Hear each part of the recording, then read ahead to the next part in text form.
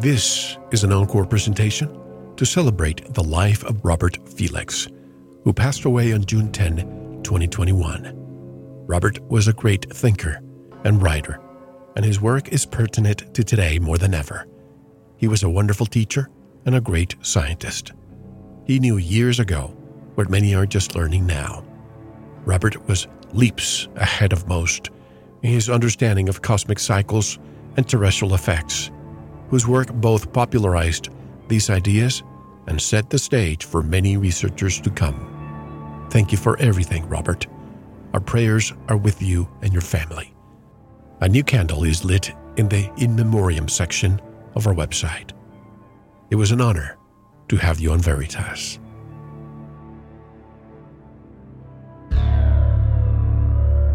The questions you always had, the answers you were never given, the place to seek the truth. Welcome to Veritas. Tonight's special guest is Robert Felix, author of Not by Fire, but by Ice, and the focus of tonight's interview, Magnetic Reversals and Evolutionary Leaps, a True Origin of Species. Are you a supporter of the global warming campaign? Did you know that the planet's overall temperature has been dropping consistently? Many countries in Europe experienced a mini ice age recently, and the media was nowhere to be found. Robert Felix will be with us shortly. And how do you listen to the full interview, you ask? It's very simple. Become a member. Go to our website and click on the subscribe button, and you'll receive your login immediately, and will be able to experience everything we have to offer.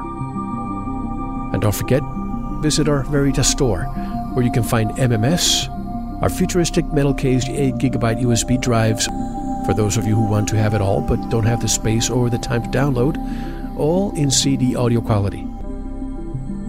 And to get in touch with me, it's very simple. Click on the contact button of our website at veritasradio.com.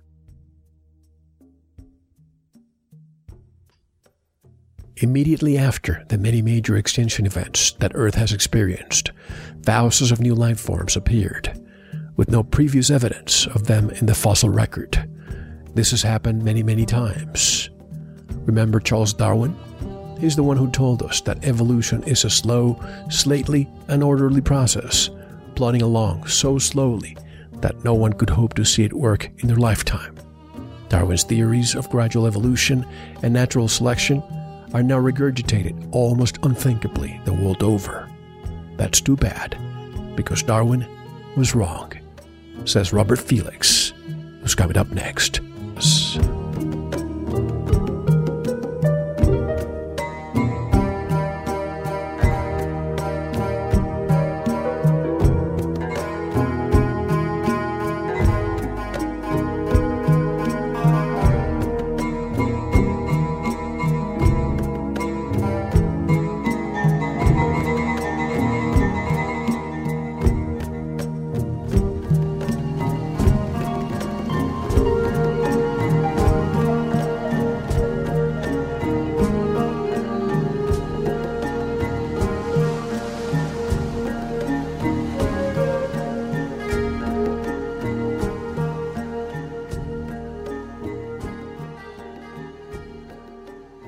This is Zachariah Sitching, and you are listening to a wonderful radio interview conducted by Mel.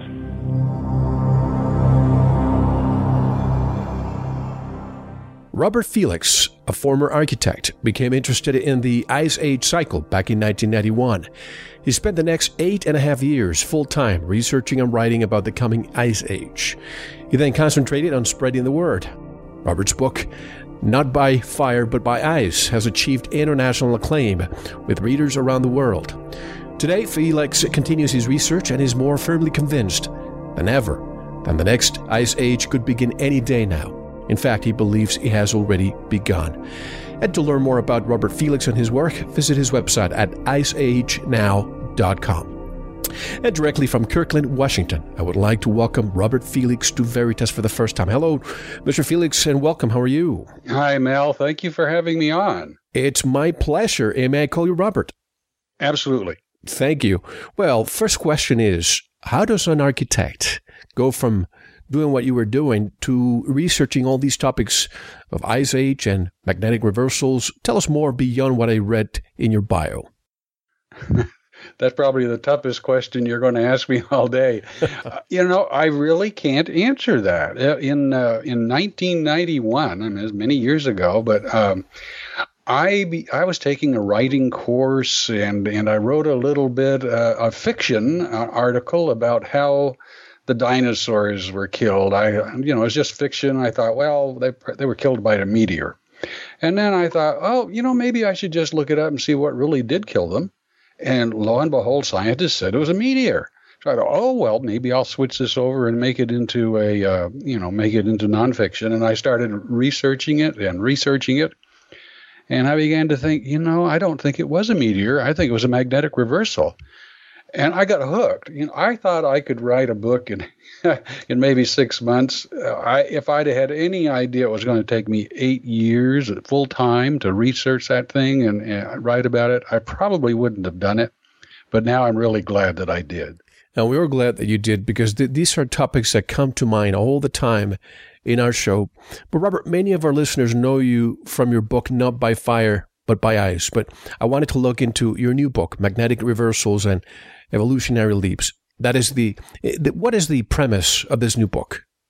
Well, you remember Charles Darwin. Of course. He's the one who told us that evolution is a slow and stately and orderly process, that it plods along so slowly that no one could hope to see it work in their lifetime. And, we've been repeating Darwin's words now for almost unthinkingly for 150 years, but I think Darwin was wrong with all of my research. The title of the book, Magnetic Reversals and Evolutionary Leaps, that tells part of the story. And the subtitle, The True Origin of Species, I think begins to tell the rest of the story. Because what I've discovered in my research on the first book is that the arrival of new species on our planet correlates amazingly well with magnetic reversals. And so that's what the book is about. And I like that subtitle because it alludes to what we all suspected here. Darwin talks about gradual evolution, but there have been extinctions when X number of species are wiped out, and the same number of species comes back, but totally different, without any trace. Can you explain? Well, you're right, and not only without any trace, but it happens suddenly. In fact, that's the title of one of the chapters in Magnetic Reversals and Evolutionary Leaps, is suddenly, because the world just goes along, limps along for a while, and then all of a sudden we have an evolutionary leap. And I don't think it's a coincidence that those evolutionary leaps occurred in sync with magnetic reversals. For instance, I don't think it was a coincidence that apes and humans branched apart about 5 million years ago at the end of Miocene at a magnetic reversal. I don't think it's just a coincidence that Homo habilis appeared about 2 million years ago at a magnetic reversal, or that Australopithecus, that was an upright walking creature with a man-like jaw and an ape-like brain. I don't think it's a coincidence that it went extinct about 1 million years ago at a reversal, or that Peking man, or known as Java man, appeared about 780,000 years ago, again at a magnetic reversal, or even the Neanderthals. The Neanderthal suddenly appeared about 115,000 years ago at the Blake magnetic reversal, and then wham, it disappeared, went extinct at the Lake Mungo magnetic reversal about 33,500 years ago. I just don't see how all of those things can be a coincidence. Now, the question is, where did these new species come from then? Well, what I'm seeing is that during magnetic reversals is what happens is, well, let me back up a little bit. There was like in the 1960s, there was a scientist called Robert Uffin. And Mr. Uffin proposed that during a magnetic reversal, that because our magnetosphere protects us from the cosmic rays, that during a magnetic reversal, the Earth would lose its shielding. It would lose that magnetosphere for a while, and that would allow cosmic rays onto our planet, radioactive spewing cosmic rays, and that those cosmic rays would lead to mutation. And at the time in the 60s, everybody was they just kind of ignored Uffin. But I think he was onto something. And I think that is what happens, is that we have all this radioactivity bathed on our planet, and boom, we have mutations and new species appearance. And we're going to be disproving Darwin a lot, I suspect, in the next 2 hours. Let me ask you, if according to Darwin, species have evolved, why is it that, for example, sharks are almost identical today as they were 370 million years ago? You've read the book, haven't you? Oh, of course. Yes. That is the question that I ask, certainly, is that because sharks during all of these 300 and whatever million years are essentially still the same. However, I think that a lot of new fish and new species probably, quote, evolved beginning with them. I guess you could call it evolution in one way, because you got to start with something. Those mutations came from somewhere. But the thing is that they happened overnight, each of those mutations, not in a slow, gradual way, the way Darwin talks about. As I read your book, something comes to mind. Are you familiar with the Acari insects, by the way? No, I'm not. Let me read something really quick. In 1837, Andrew Cross reported to the London Electrical Society concerning the accidental, spontaneous generation of life in the form of Acarus genus insects while he was conducting experiments on the formation of artificial crystals by means of prolonged exposure to weak electric current. Throughout numerous strict experiments under a wide variety of conditions utterly inimical to life as we know it, the insects continue to manifest. Then another researcher, Michael Faraday, also reported to the Royal Institute that he had replicated the experiment. Soon afterwards, all notice of this phenomenon ceased to be reported. Here's an example of how insects just appeared with weak electric current, Robert. Oh, wow. You're giving me goosebumps. I had not heard of this article. I hope you can email it to me. I would love to put it on my website. Absolutely. And when I heard of this story a year or two ago by a researcher with the name of John Lamb Lash, I had to go out there and research. And I thought this may have been maybe, a bug or two, crossed the experiment, but they actually replicated this experiment again and again, and they still appeared. So when you're talking about species all of a sudden popping up when these reversals, and there's a lot of electricity that takes place and radiation, I wonder if in a larger scale these Acari insects also can and provide with the same type of occurrence, bigger, flora and fauna. Well, before we go on, is it Acari? Is that Akari? Akari? Acari. Acari.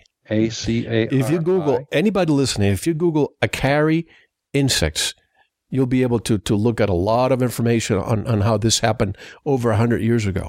Oh, that is so exciting, because Michael Faraday, of course, invented so many things to do with the magnetic field.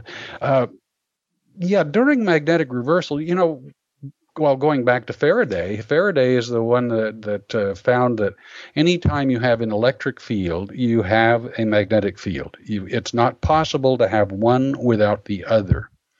And so what I see during a magnetic reversal, or a magnetic excursion, and we can get into that and the difference. But during a magnetic reversal or excursion is that sometimes the Earth's magnetic field fluctuates strongly. It'll move partway south, it'll move partway back north, it'll move partway back south. And I see no choice but when that magnetic field is fluctuating, that electric currents going through the Earth have to also be fluctuating. Because, there's always electric currents going through the Earth. They're called electrotelluric currents. But I'm saying that during a magnetic reversal, you would have vast fluctuations. So why couldn't they contribute to the mutation? I'm agreeing with this paper without even having read it. You said it's John Van Lash?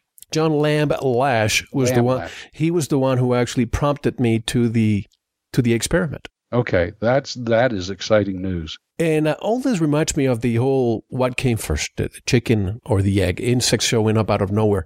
Do you subscribe to the panspermia theory that life was seeded by passing meteors? And could it be that these new species got seeded this way?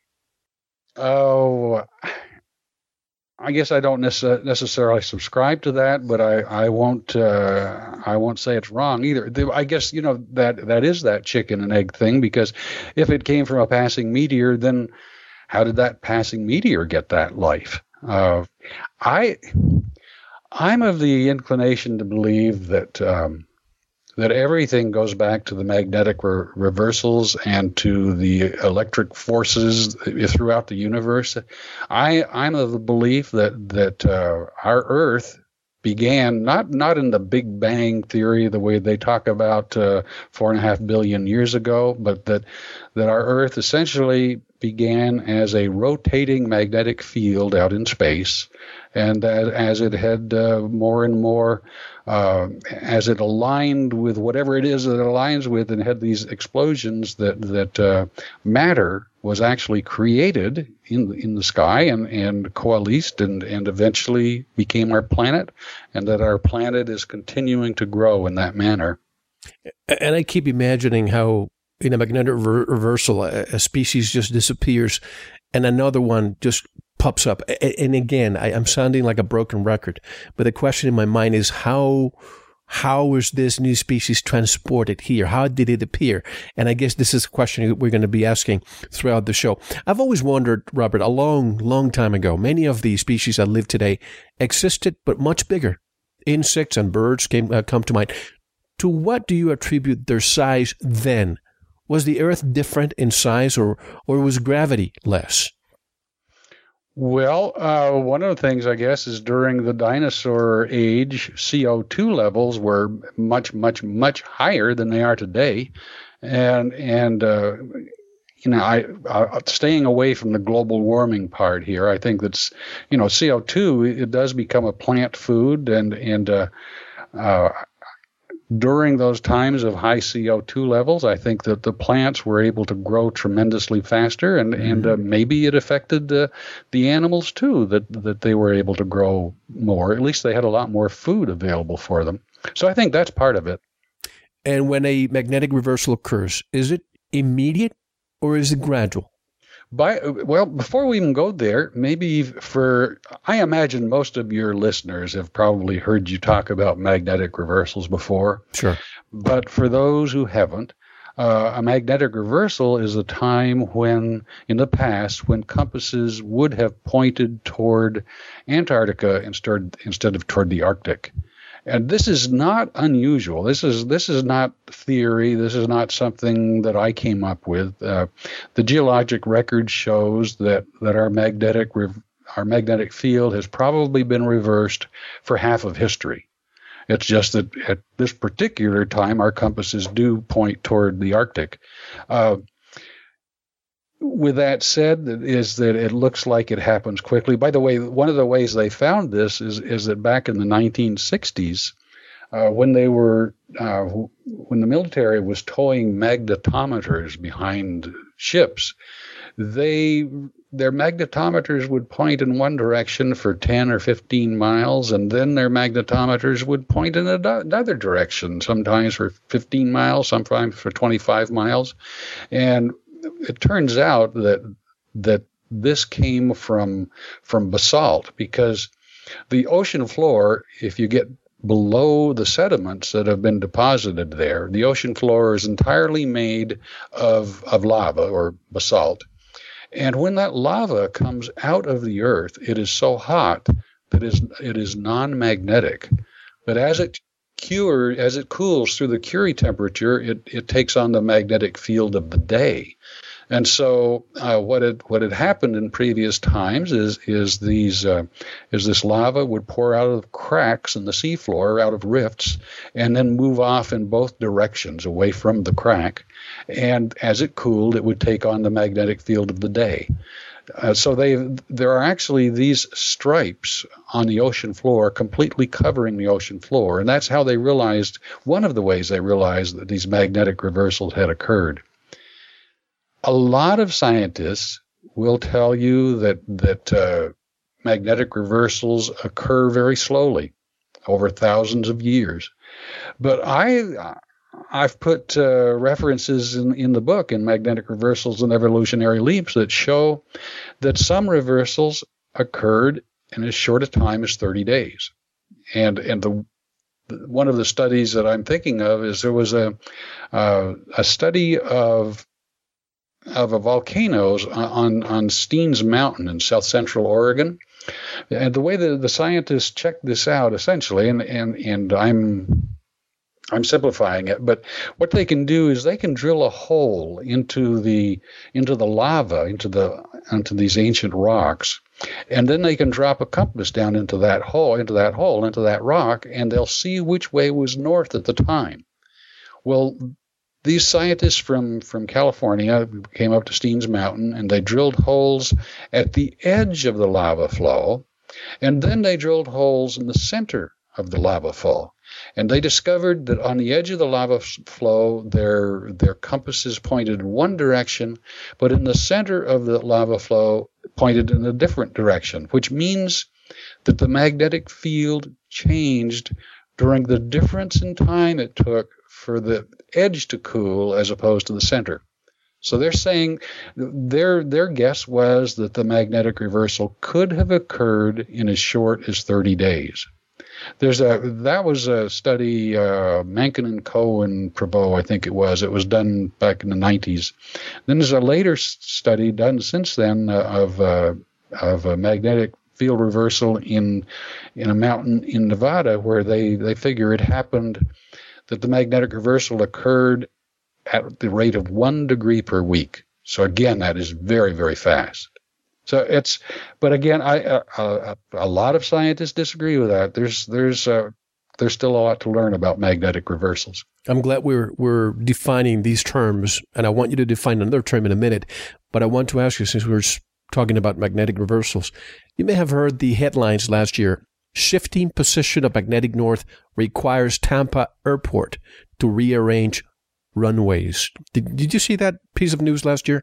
I saw that. Also, they had to, what they had to do is they had to shut down the runway while they replaced the signs, because there's signs that tell which way, the pilot to tell them what to align with. Right. They also had to do that in Oregon because the magnetic north pole is moving quite rapidly, and the rate of that movement has picked up.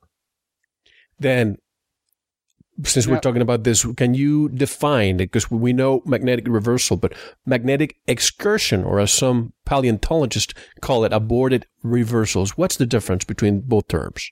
Well, a lot of papers that you will read about magnetic reversals, they will tell you that the last magnetic reversal occurred 780,000 years ago at the Brunhes-Mata-Yuma magnetic reversal. That is the last major reversal, but I think they are ignoring excursions. Magnetic excursions sometimes last as short as 500 years to up to 5,000 years. And so when you're going through geological strata that has accumulated over millions of years, it is very easy to miss something that only lasted for 500 years. But magnetic excursions are times when the Earth's magnetic field moved all the way south and then moved back after like 500 years, or sometimes it moved partway south and then moved back. Sometimes it moved partway south and fluctuated and moved back. Now, these magnetic excursions, which as you mentioned, some scientists call them aborted reversals, these magnetic excursions, I have found evidence of these, that they recur in a cycle about every 11,500 years. There was the Gothenburg magnetic reversal of 11,500 years ago. There was the Mono Lake magnetic reversal of 23,000 years ago. There was a Lake Mungo magnetic reversal 33,500 years ago. By the way, that's when the Neanderthal went extinct. Lechamp magnetic reversal, Blake magnetic reversal. There have been, I think, like 12 of these excursions that have been documented just in the last couple million years alone. So I think we'll find a lot more because when I read the paperwork, scientists will find a magnetic reversal where it's not supposed to be. And so what they'll do is they'll just kind of shove it into where they think it should be. And I'm thinking that eventually they'll realize that maybe their dates were right. Maybe there is a lot more reversals than that they're just ignoring. Is it possible for science to look at the last magnetic reversal and determine when future reversals will occur? And if so, when is the next one coming? Well, in the book, I think we're headed for it now, because if they do occur every 11,500 years, which I'm showing that they do, then the next one is due. And when the book came out, especially when the first book came out, when Not by Fire but by Ice came out, people laughed a little bit. They said the next magnetic reversal would be 2,000, 5,000 years away. But just the last year, and I don't think this is in the book because this happened since the book came out, is just last year on the 17th of January, the British Geological Survey announced that we could now be headed into a magnetic reversal. And so that validates the premise of both of my books. But the reason I say that is they've been watching what's called the South Atlantic anomaly, as the Earth's internal magnetic field is rapidly weakening in this region. I mean, they know it's weakening, and they think it may be early evidence of a forthcoming reversal. Now, they just don't know quite enough about it. So what they're doing, this is a British Geological Survey, they are actually opening a South Atlantic Anomaly and South Georgia Magnetic Observatory on the island in South Georgia, and they're going to be studying this. But anyway, we're talking real science here. They're saying that we could be headed for the next magnetic reversal right now. Now, to put things in practical terms, can you paint a picture for us and tell us what would happen to the planet and the flora and fauna when the next magnetic reversal occurs? Well, if you want to hear, well, it's a little doom and gloom, but it's not because humans have certainly survived this before. But what I look at is during previous magnetic reversals, there's been a increase in the amount of beryllium-10 that rains down onto our planet, and that's radioactive. There's been an increase in strontium that rains down onto our planet, and that's radioactive. So we're looking at the mutation things there. But another big thing that I fear that could happen, and surprisingly, I thought this was going to get a lot of attention. So far, it hasn't. But during the last magnetic reversal, about 11,500 years ago, that's when the Carolina Bays were formed.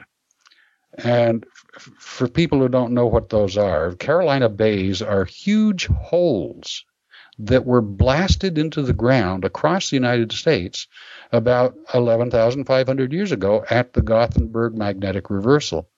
And when I say huge holes, some of these holes are an acre in size, but some of these holes that are punched into the ground are as much as 7 miles across. In other words, they're bigger than a city.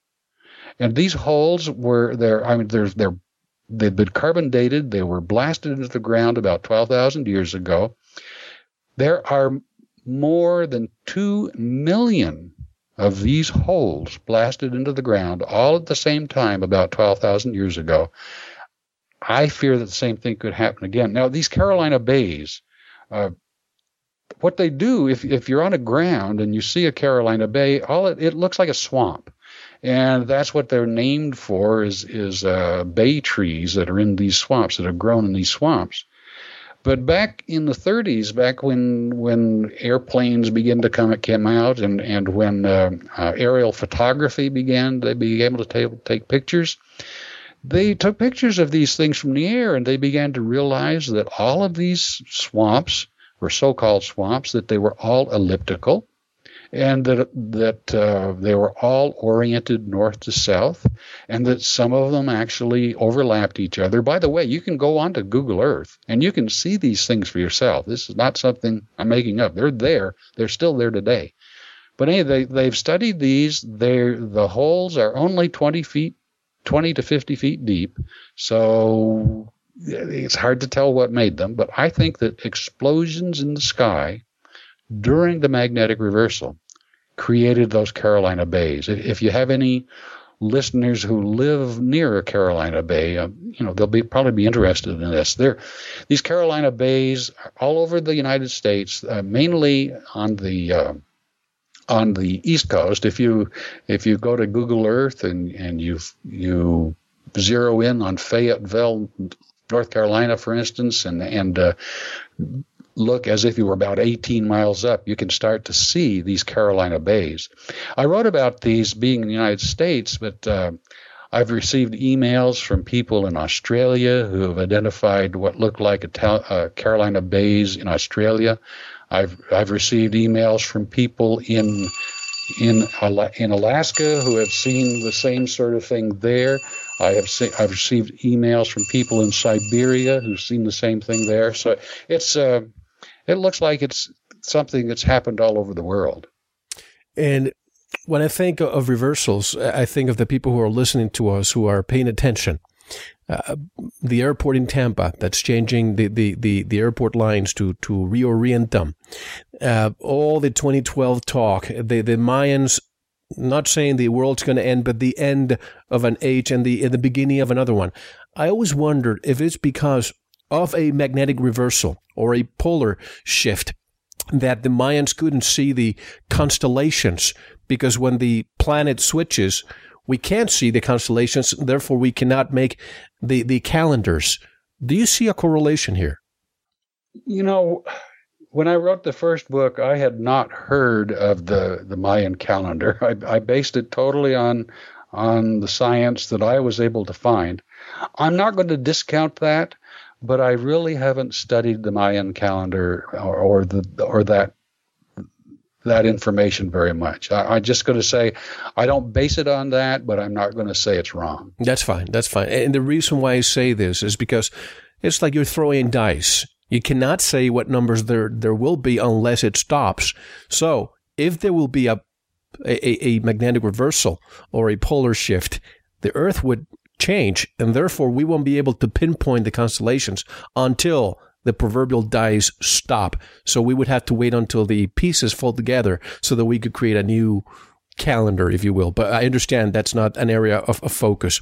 Well, one of the things I'd like to be clear on is that, I read things about pole shift, and as near as I can tell, when people are talking about pole shift, they're talking about the Earth flipping upside down. I am not talking about the Earth flipping upside down. I don't think it does. I think it's just that magnetic north moves south. So to me, the constellations should remain in the same place. However, I have read a lot of Indian lore where they talk about the stars falling out of the sky, which if the Indian lore is correct, then that would make it like maybe the Earth did flip. So I don't know the answer to that yet. And when we look at places around the world, for example, the Yonaguni pyramids that are undersea, either they were built with them undersea or there was no water in that area of Japan at one point. Do you think this happened during or prior to a magnetic reversal? Well, one of the things is I've seen pictures of the underground cities. I don't know if there's one in Japan, but I've seen pictures of those underwater pictures, and I believe that's totally possible. That goes back to my previous book, Not by Fire, but by Ice. During ice ages, when Canada is covered with 2 miles of ice, and so much of the north is covered with up to 2 miles thick of ice, the moisture and precipitation to build those ice sheets had to come from somewhere, and it came from the oceans. So that during the very depth of the last ice age, the oceans were actually 370 feet lower than they are today. And for instance, the Bering Strait was above water. The Bering Strait is only about 270 feet deep at its deepest point. So during the last ice age, that means the Bering Strait was above water. A lot of areas, for instance, the east coast of the United States, the shoreline in New Jersey was 100 miles further out to sea. So mammoths would have been roaming valleys that are now under 270 feet of water, 300 feet of water. So I absolutely believe that those cities could be there simply because of the ice age cycle. So during the dinosaur time, the Jurassic era, flowers and hardwood trees or angiosperms didn't exist. This has Darwin very puzzled, and he called it an abominable mystery. And marine life expanded too. Paleontologists call it an invisible hand of creation must have been at work. What do they mean by that? I thought paleontologists were scientists. Well, somehow creation occurred. Because there was nothing there like the angiosperms that you're talking about. Those are the leafy trees, is that they didn't exist. And then all of a sudden they came. And like there's one British geologist, Derek Ager, he said, the history of any one part of the earth, like the life of a soldier, consists of long periods of boredom and short periods of terror. And that's what we're talking about. Those short periods of terror, that's when I see the evolutionary leaps take place. And so not just with humans, but yes, with trees, with plants, with ferns, anything, any living thing on this planet, I think during a magnetic reversal is when it is going to mutate. And so you can call it the hand of God, you can call it mutation, whatever you want to call it, but there is a creation process going on there. I just find it interesting that scientists usually they like to explain things scientifically. May say that an invisible hand of creation must have been at work. But every geological era shows dramatic changes in plant life. Did something happen that changed the genetic makeup? And if so, what was it? Well, I think that we're going back to the radioactivity that spews onto our planet, because the mutations, not only and we'll get to this too, I hope, but not only did radioactivity pour onto our planet, but so did carbon. And carbon, tremendous amounts of carbon rain onto our planet at magnetic reversals. We're talking soot, we're talking nanodiamonds, we're talking buckyballs, we're just talking all sorts of carbon rains onto the planet. So, but going back to the reversal, when that magnetic reversal occurs and our magnetosphere is no longer protecting us, we have those spikes. For instance, 11,000 to 12,000 years ago, that's when magnetic intensity fell dramatically, and we had spikes in radioactive beryllium, spikes in radioactive carbon-14, and we're talking 4 to 5 times normal. Also, and this comes from Dr. Richard Firestone, who wrote a book, co-authored a book with Alan West, Cosmic Cycles of a Catastrophe. But they discovered in the soils in Michigan, they discovered radioactivity levels 2,000 times higher than normal about 12,000 years ago. Now, they are trying to blame this on a meteor, but I'm seeing that it happened during the magnetic reversal. If it was a meteor, then do we have a meteor coming around every 11,500 years? And if it was a meteor, how come we don't find any meteoritic debris anywhere dated to the same time. So anyway, that's what I saw. For instance, 23,000 years ago, there were spikes in radioactive beryllium and radioactive carbon-14, and that's when there was a mass extinction. The mammoths were clobbered, the European forest elephant disappeared, and magnetic intensity fell 10 times faster than normal. 33,500 years ago, there were spikes in radioactive beryllium, spikes in radioactive carbon-14, at least twice normal, giant floods at the same time. And by the way, this is when it seems to trigger ice ages too, but that's when the Neanderthal disappeared. Prior to that, there was a Le Champ magnetic reversal, and again, magnetic intensity fell to less than 15% of today. So it fell a long ways. Again, a spike in radioactive beryllium, again, a spike in carbon-14, 2 to 3 times normal. So there's that cycle there approximately every 11,500 years. And that's what I'm worried about coming now. And there are areas around the world, especially in the Middle East, and you probably know this, in the Sinai Peninsula, areas of Libya that are almost like glass, almost as if a nuclear bomb was detonated there. And sometimes I wonder, did we evolve technologically back then and we had nuclear weapons, or something else happened? Well, I suppose we could have had, what is it, Zechariah Sitchin, exactly. Goes that way. It's been a long time since I've read his books, so I don't know. But the other thing, of course, that I think is that they could have come from giant explosions in the sky like Tunguska, because I think that those Carolina Bays, for instance, that I was talking about earlier, I'm saying that there were tens of thousands of Tunguska-like explosions in the sky that gouged those holes into the earth. I sure wouldn't have been wanting to stand at ground zero when that happened. But that's what I'm thinking occurred, and I'm thinking that those same kinds of Tunguska-like explosions could have fused that desert sand into glass the way you're talking about.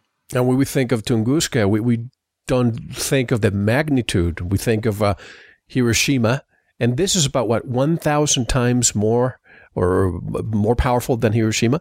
Yes. Tunguska, for anyone who doesn't know, that happened in the early 1900s, I think 1906, 1908, somewhere there. But it was a huge blast in the sky, about 5 miles up over the sky over Tunguska in Russia. And this blast flattened a huge area, bigger than Manhattan, a huge area of trees, 3-foot diameter trees, just knocked them over like matchsticks. There was one farmer 36 miles away who happened to be watching it. The blast had burned his ears. But no one exactly knows what that blast over Tunguska, what caused it. All they do know that it happened, and that was back before people could travel the way they do today. It took 2 years before scientists were actually able to get to the Tunguska location to actually study it.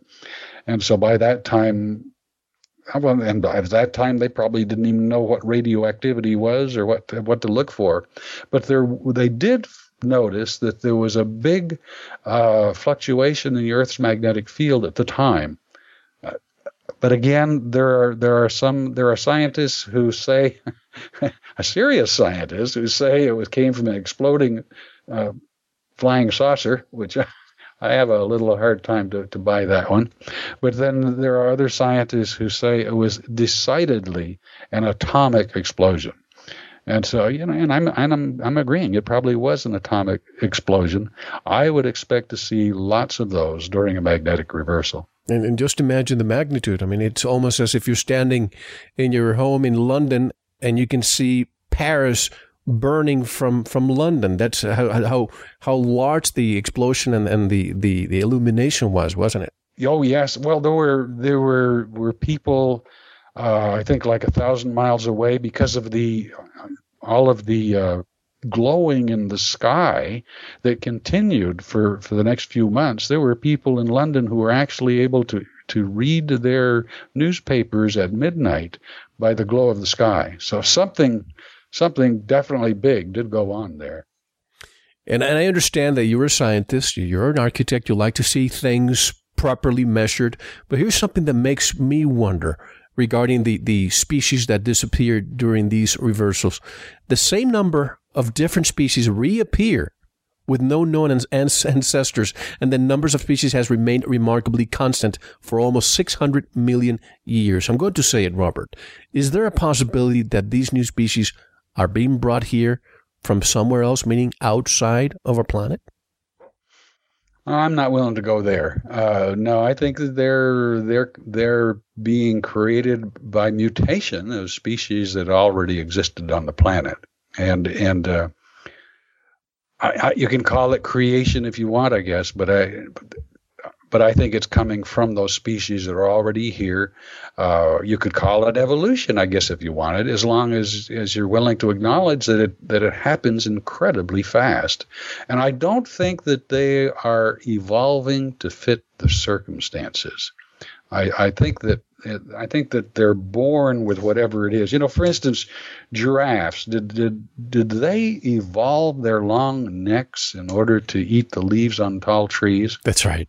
Or, and this is what I think is more likely, were they born with those long necks and they had to adapt to what they were given? I think they decided to eat leaves on the tall trees after they were given those long necks. Does the emu have 3 toes for a purpose? Then why does the ostrich have only 2? Why does the rhinoceros have a horn? And why do cows have 2 horns? Why does the javelina have short tusks? Why does the mammoth have long tusks? I mean, what evolutionary purpose did those giant tusks fulfill? I think they were an oops. I think they just happened, and they were a burden with which the mammoth had to learn to cope. But here's the interesting thing. Sorry for interjecting, but you had the whales that at one point had hind legs.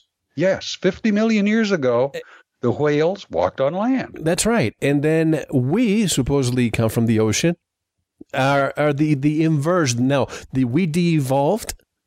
Well, yeah, because, I mean, if it's so wonderful that we evolved, now have whales, are they devolving? I mean, are they going back to the ocean? They were once able to walk on ground and on flat land, and now they're back there swimming in the ocean. Now, again, I think it's accidental. A lot of it is just plain accidental. I don't think that we evolve. We change a little bit. The moths in London that 100 years ago, when there was so much coal burning in London, there were some moths that were born that were black, and they were able to survive better because they were able to hide in the black skies, and so they changed, but their outsides changed, but their species didn't change. They were still the same species. They just changed colors, so they adapted, but I don't think they evolved. And, some animals are now 1/10 or 1/20th of their original size. As you say, and I love the humor, as you say, 1/10 would be Shaquille O'Neal, the size of a Barbie, and 1/20th would be Mike Tyson, the size of an angry mouse standing on its hind legs. To what do you attribute the reduction in size? Yeah, I just go back to not that they were.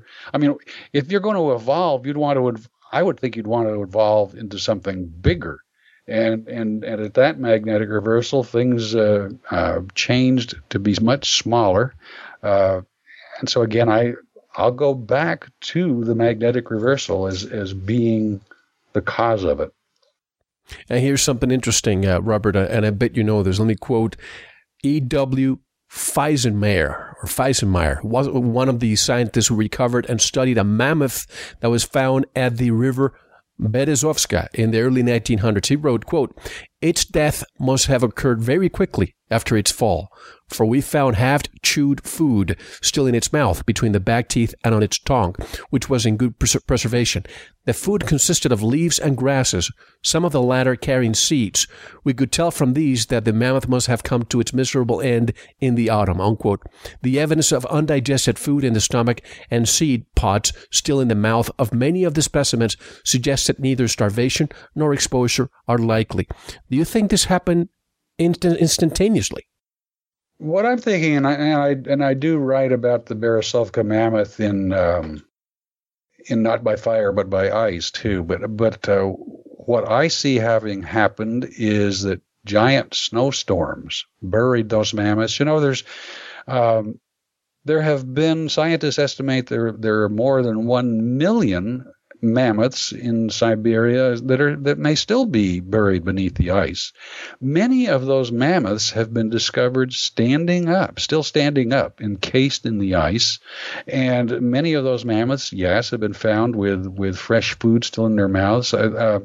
One of the mammoths, when scientists dissected it, went into it, they found the food that was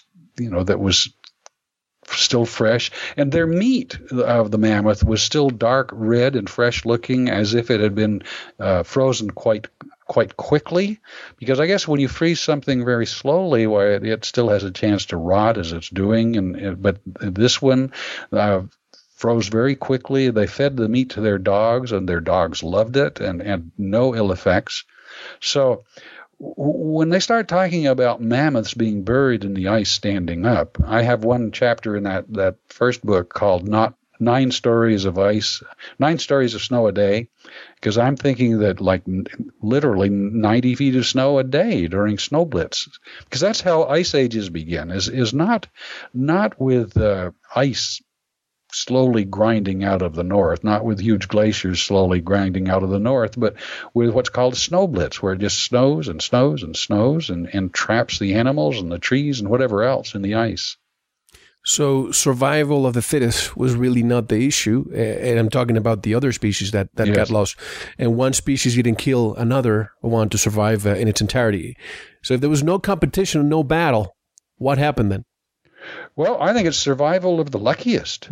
And the other thing too is that the animals that were slow, the couch potatoes, if you will, the couch potatoes seem to survive better than the animals that have a high metabolic requirement for food. Mm-hmm. And I think a large part of that would have to be that the animals who are more active now. Being more active, having a high metabolism would normally have you survive better. In survival of the fittest, that would be the animal that would survive the best. But when you look at the record, the turtles have evolved much more slowly than other animals. The slow-moving animals, I think, were able to survive because they didn't have to run out into the Holocaust to get food.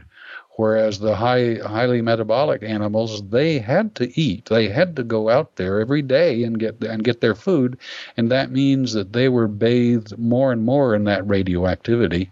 So they just had a much better chance of being mutated into something else. So those that can go into hibernation, for example, those tend to survive more because they don't have to go out there and consume food that could be radioactive, for example. Exactly. And with the dinosaurs, I always wonder, since many of them are too large to go into caves, were they the first ones to die off when, allegedly the meteor struck Yucatan? Do you think that because they have to stay outside, maybe the only cover they have is maybe a huge tree, is that why they were the first ones to go? I think it is, and because again, it was the slow-moving animals that survived better. Also, and this is a big one that so many paleontologists haven't answered, but freshwater animals survived better. During the dinosaur extinction, I forget the exact number, but there was like 76% of the larger species went extinct, and by larger, the animals where the adults weighed more than 50 pounds, whereas only 14% of freshwater animals went extinct. And so I'm thinking that fresh water somehow protected them. And that goes back to a question that you asked way at the beginning when you were talking about the Acari insects and the being exposed to the electric current, is that saltwater animals during the KT extinction, during the dinosaur extinction, the saltwater animals went extinct at a much higher rate than the freshwater. Well, saltwater is much more electrically conductive. And so I'm thinking that during the magnetic reversals, as our electric field must have been fluctuating at the same time, I'm thinking that those electric currents were going through the oceans much more than they would have been going through the freshwater. And that's why only 14% of the freshwater animals went extinct. And that's so true. I always think about that. Why do we have salt in the ocean? It becomes more conductive. Yes. But you say that we, anatomically modern humans, are blindingly new, that we existed for only 200,000 years or so. The average Cro-Magnon, properly trained, could have handled computers with the best of us, and they had slightly larger brains than we do. We've grown from perhaps 100,000 people with access to more than 4 billion with bombs, rockets, ships, cities, TVs, and computers, and all without substantial genetic change. Where is evolution, Robert? Well, that I don't want to take credit for that. That came from Stephen Jay Gould of Harvard, that quote. I love that quote, so I put it in there, but I don't want to take credit for it. Well, it goes right back, I think, to the magnetic reversals. Is that during that magnetic reversal, the radioactivity pours onto our planet, and there we go again with the mutation. Not with that slow evolution, because it's not slow. It when it does change, it changes incredibly fast. What about the larger brains back then? Our brains are smaller now. Now, I don't understand that disconnect. Well, I don't know whether that's good or bad. I think it's just change. That's why I don't think that we're necessarily. I guess religious dogma would have us that we are evolving into something ever better, ever better, ever better. I don't think it's necessarily better. I don't know which way we'll go next. Will we be getting dumber, or will we be getting smarter? The big thing I can say is that we have survived it before. Our ancestors certainly, we've been around through a lot of these magnetic excursions, and although it probably killed lots of us, there are some of us that some of our ancestors obviously survived, or we wouldn't be here. And I'd like to someday be able to figure out what it is that our ancestors did that helped them survive. Well, that's a very good point, because on the second hour, that's the one thing that I want to discuss, because we focus, and even I'm guilty of this. I'm always wondering what really killed the dinosaurs. And instead of focusing so much on what killed them, we should be wondering or finding those traces and clues that made those who survive, right?